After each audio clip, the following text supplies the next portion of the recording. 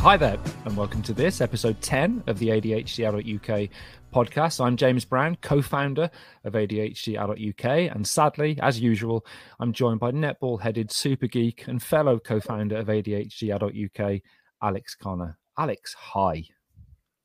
Namaste, Padawan. Namaste, Padawan. Yeah. It's really difficult to express. If you're watching on YouTube, you can probably see the anxiety and the angst and the frustration I get with this part of the podcast 10 seconds into it. If you're not, you might be able to pick it up in my voice. But I'll calm down and say, how you doing, Alex? I'm really well, thank you. Excellent. Loving everything. Really enjoying the responses to the podcast. Despite your best efforts to stop us getting any listeners by being shit, we're still getting loads and emails every day. Can I read one of them out? No. This is from Robert from Kidderminster. And it just says, "Dear Alex, great show. The James one with the big hair hasn't got ADHD, really. He's just showing off. So do with that what you will." Thanks for that again. Just for those who may not have listened to the last podcast, Robert from Kidderminster rings a bell. Same name as my dad, funnily enough, isn't it? But so that one's a great bit of feedback. Thanks, Robert from Kidderminster. I've made that one up, but what I haven't made up is this one from Lindsay, who wrote to say hello. Lindsay wrote, "I want to drop you a message. Friends have always been like, 'You've got ADHD, you have, you knob,' quote unquote." And she was pointed to our podcast and spoke to GP and went through the screening tool and was adamant that she needed a referral. And she says, "I guess I just want to say thank you very much. The episode really resonated with me on diagnosis, I think, and it made me get off my arse and do something by chasing a referral, which I never would have done if I hadn't listened. Thank you." And I was so happy to get it. I've contacted Lindsay to talk a little bit more because it was an amazing email to get. Or actually, that was a Twitter direct message, but it's the same thing. It is, and it's lovely when we do hear that people have got anything. Any one of our 10 listeners gets anything from our podcast that's practical and useful and can help move them along in their journey, particularly towards a diagnosis. The reward we get's huge. Obviously, Alex gets less because Twitter's less successful than Instagram in terms of our social media accounts. But nonetheless, I'm sure some people contact him at some point. As usual, these podcasts, these sham of a podcast, are a tragedy in 3 parts. We choose a theme. In the last episode, we talked about object invisibility or object impermanence.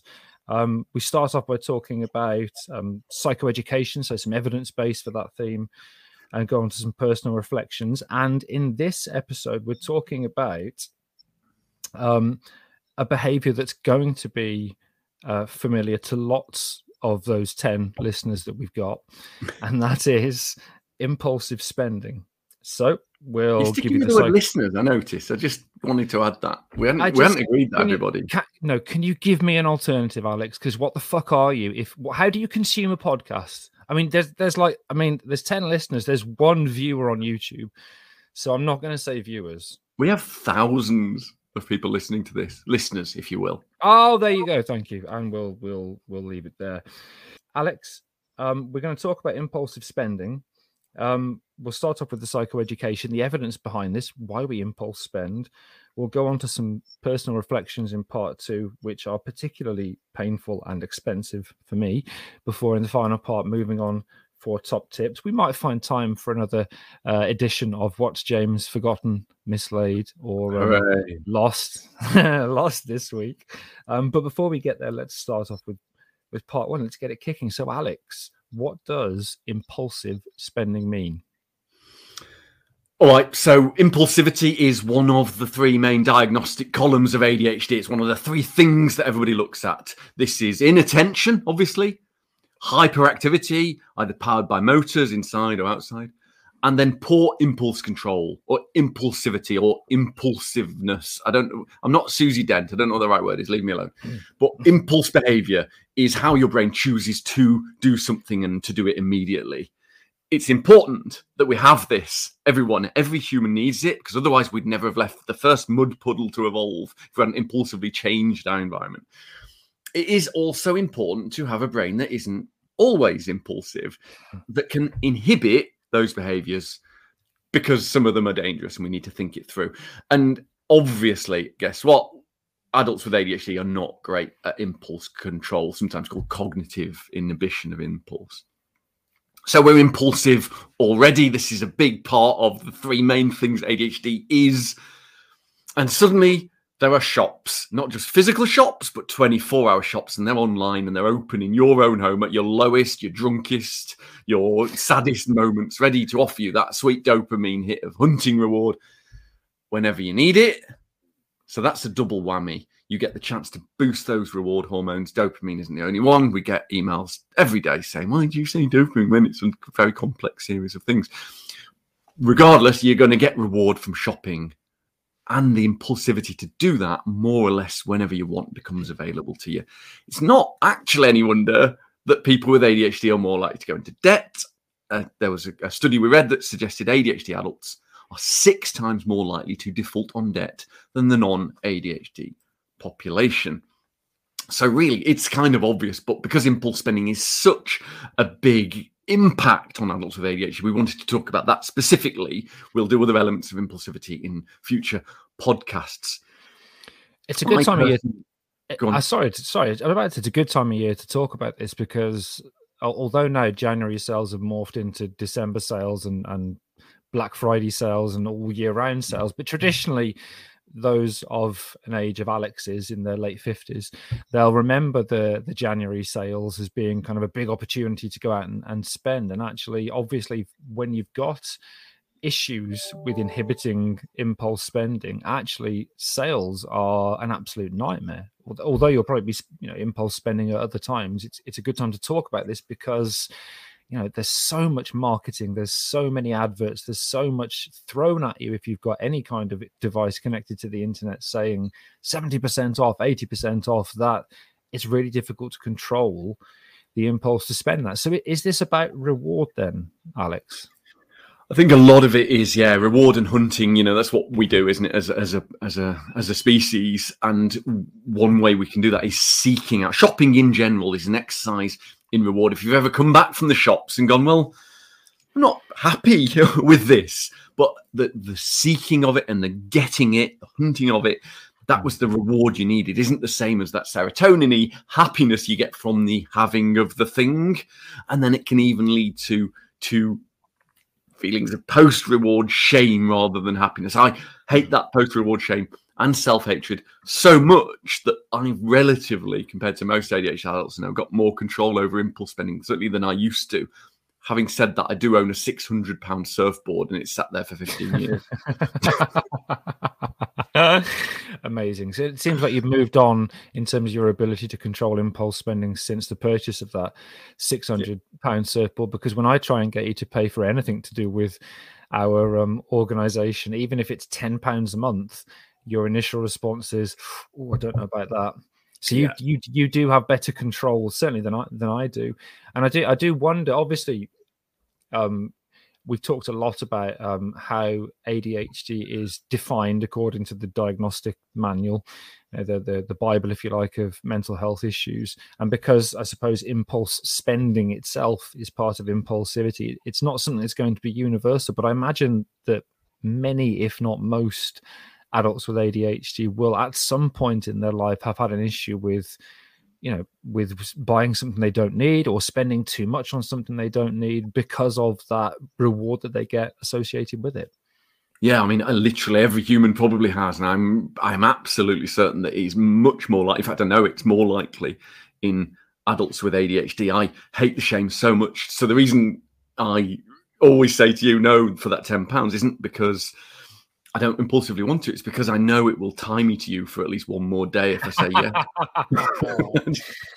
Yeah, true. And it's like, if I could get a replacement for you for £10, actually, I'd spend a lot more than that if I could get a replacement for you. Just somebody that's not as irritating and has a normal shaped head. That would be an investment, I think, for the organisation, wouldn't it? Got a normal shaped head.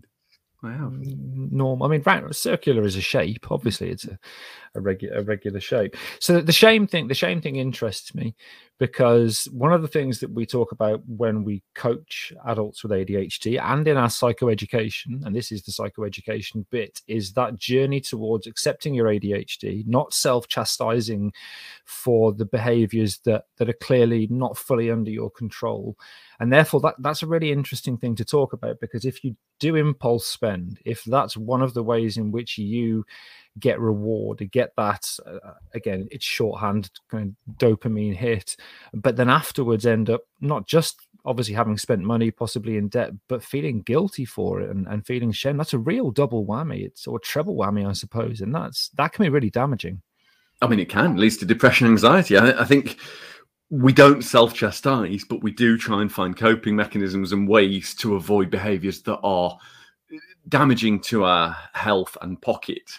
And so the aim of coaching, as you well know, as we both know, is to substitute the impulsive spending for either a routine like I have, which is we'll come on to in the personal reflections, or a substitute emotional reward at the time that can replace clicking buy now on the internet, which is probably a really good natural time to take a break from psychoeducation. And that's the end of part 1. Join us for part 2 of the ADHD Adult UK podcast, where we're going to be talking about our personal reflections of impulse spending.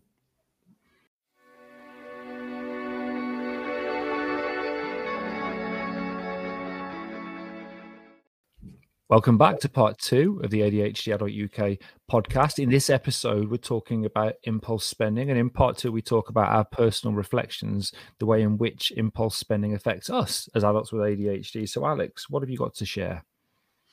Same as most of us, I think. I have a lot of stuff I don't need, and I can barely look at it because I got a little whoosh when I bought it, and then it came, and the disappointment, the fact that I didn't have the money for it, that borderline self-loathing and grief is strong, and I'm not very good at throwing things away, as a lot of us aren't. So it builds. That's my main thing is that. But the shame is my biggest weapon in my fight against impulsive spending and the poverty.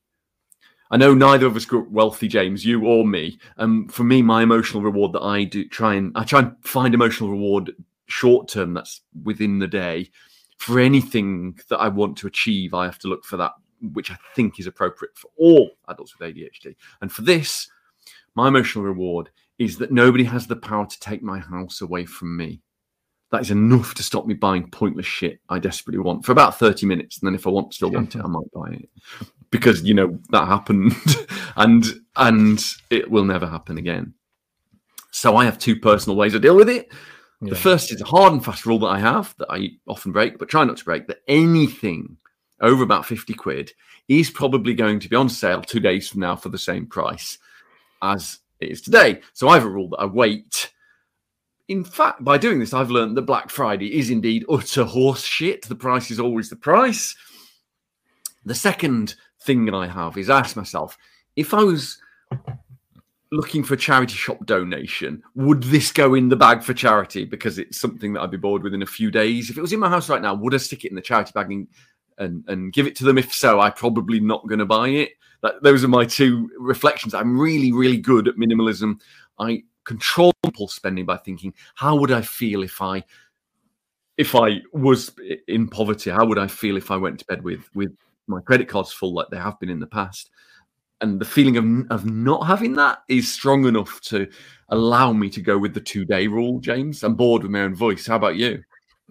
Sorry, I wasn't listening to any of that. How about me? So I've never not had debt. Ever since I was old enough to get credit, I've had credit, and I've been in debt ever since. And it's only when I got my diagnosis and started to understand impulsivity that I could recognize that impulse spending is a massive issue for me. I mean, I've got so many examples. So I've got now probably, 40 grand's worth of personal debt alongside the mortgage, and that's, I've worked hard at that, Al. I've earned that 40 grand's worth of debt buying lots of useless shit and holidays and cars that don't work and other things that I don't need. Some examples: I bought 4 guitars during the first lockdown. The first lockdown, not the whole of the pandemic. The first lockdown, I bought 4 guitars because I already had a guitar, but I wanted different guitars. And of course, once you buy one, there's almost like a snowballing effect of, well, that I liked having that. I'll get another one. And now they're hung up in the wall in a room, and I never play them. Obviously, I've got a series of, and this is a shout out to Steve if he's listening, Sonos speakers. Sonos speakers are quite expensive, and I didn't have any Sonos speakers, so I decided to buy all the Sonos speakers. So every room in the house, even ones we don't really go in, has a Sonos speaker in there, and they're all connected. And then found out that my wife has sensory overload and can't let me have music on in the house. So I've spent thousands on speakers I can't use. But you've got a sound bar, though, haven't you? So that's good. I haven't got a sound bar, so I impulsively bought Sky Glass, which is the new television that Sky TV sell, without checking first whether it would connect to the very expensive Sonos soundbar that I had. And guess what? It doesn't.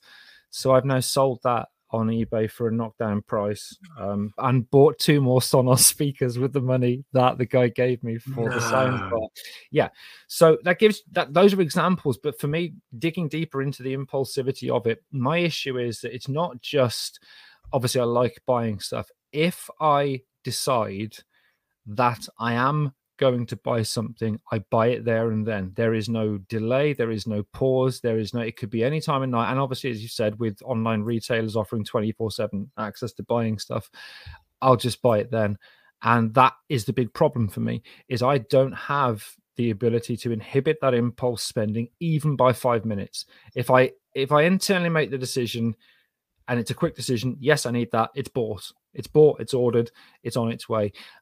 Because of my history of debt, I never check my bank balance. And this means that often I get to about the 20th of the month and I start getting emails saying you've gone over, or you're very near your overdraft limit, not just in your overdraft, but your overdraft limit, which is more than a couple of £1,000.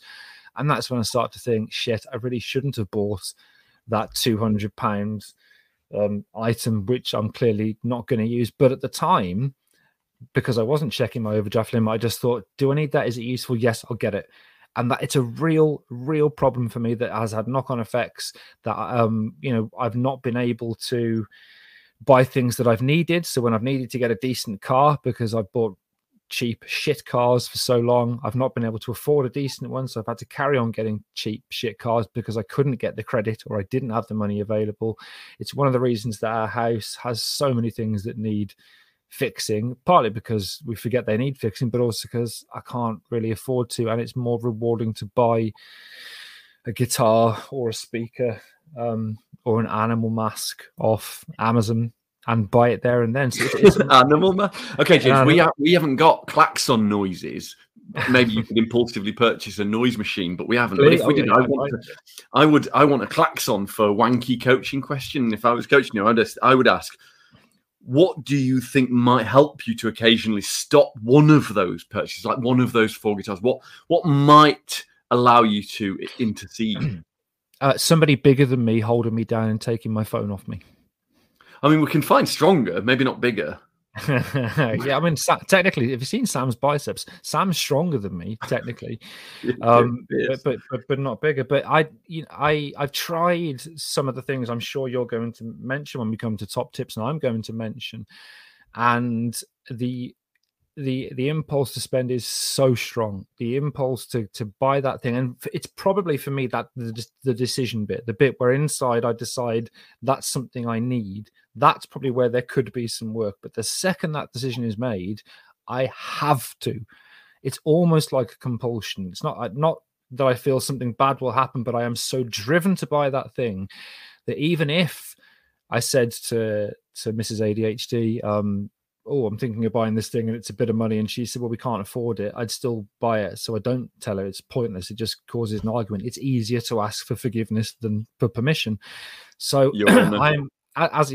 as a coachee, it's really difficult for me because it's such a strong drive to spend money to get that reward, to think, oh, I've got that thing coming. And then when stuff turns up, because Mrs. ADHD is also an impulse spender, I get so fucking annoyed when it's stuff for her. So when the door goes and I go down, I'm like, oh, and it's Mr. Samantha Brown, brilliant. It's one for you.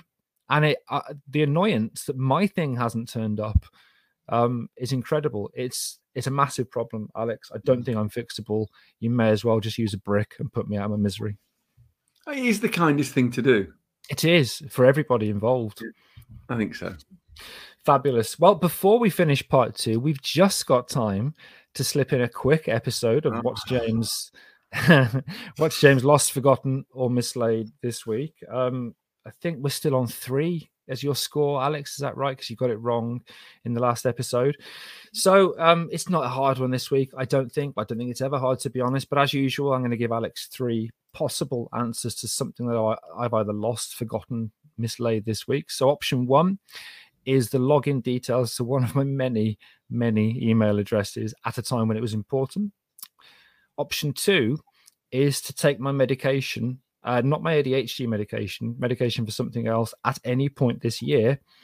And option 3 is to post an item I sold on eBay to the point where a claim was made against me. So you've got 3 options there. Login details to an email address, to take any medication of a particular type, or to post an item I sold on eBay. I think the email password thing happens to you so often that you wouldn't even bring it up. It's a fair point. I really, really like the last one. Oh, man, people being angry with me for things that I was sure I was going to do is ADHD classic, isn't it?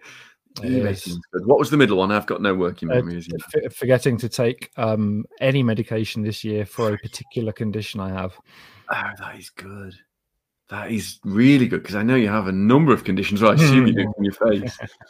And neck. Oh, that's a really good one. eBay. You're going with eBay, option 3? Yeah. And you're wrong. It's option 2. I realized yesterday morning that I've got hypothyroidism. I realized I'd not taken my thyroxine since last year. And that's after fighting with the pharmacist to get a prescription, because I'd forgotten to get a blood test to get my TSH, this hormone that they use to test how well your thyroid function is working. I'd forgot to get the blood test for 3 months. So that means effectively I've not taken my thyroxine for probably nearly 4 months, which isn't a good idea, to be honest. No, really? Yeah. So tough luck. Shit as usual, Alex. So your score is still 3. And that brings us to the end of part 2. Join us, part 3 of the podcast, where we'll give you some top tips around the subject we're covering in this episode, which is impulsive spending.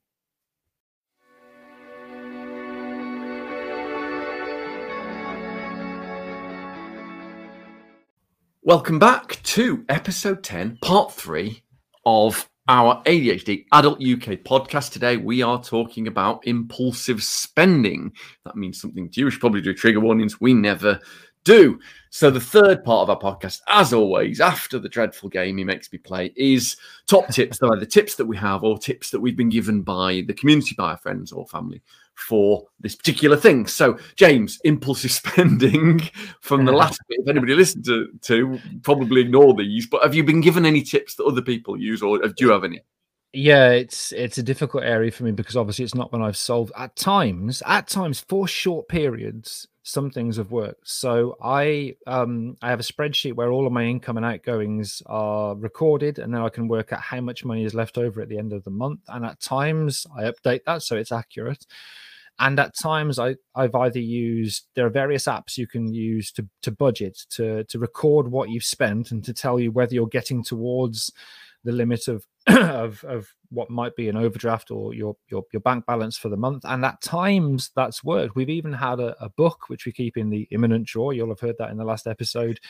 When we're both really fucked, when we've clearly just overspent and we've gone to Ibiza and spunked loads of money over there, I'll demand that Sam and I write everything we purchase over £10 in a book on a daily basis, because then you're having to out that purchase, and there's an element of having to fess up to buying something, and of course that lasts about 3 days, and then one of us or both of us will stop writing in that book. So it kind of will work very, very short term.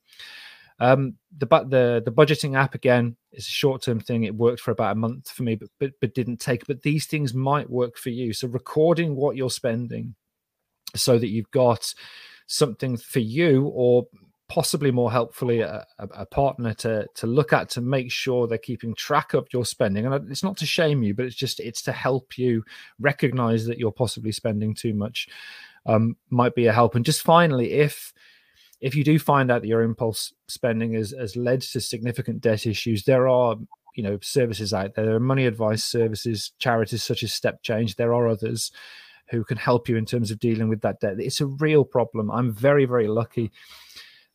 Alex, well, a friend of mine once described me as always falling in shit and coming up smelling of roses. And it always happens with my debt is I get to a point where I've got literally no money, and then just a job or something turns up and that gets me through the next couple of months. So I've been lucky that I've never needed to use a debt charity, but I've come fucking close. Oh, that really is hard. They're not tips, though, are they? It's just the first bit. Well, the first bit was a tip. It could work if you record your spending. It just doesn't work for me. Clearly, it makes me sad.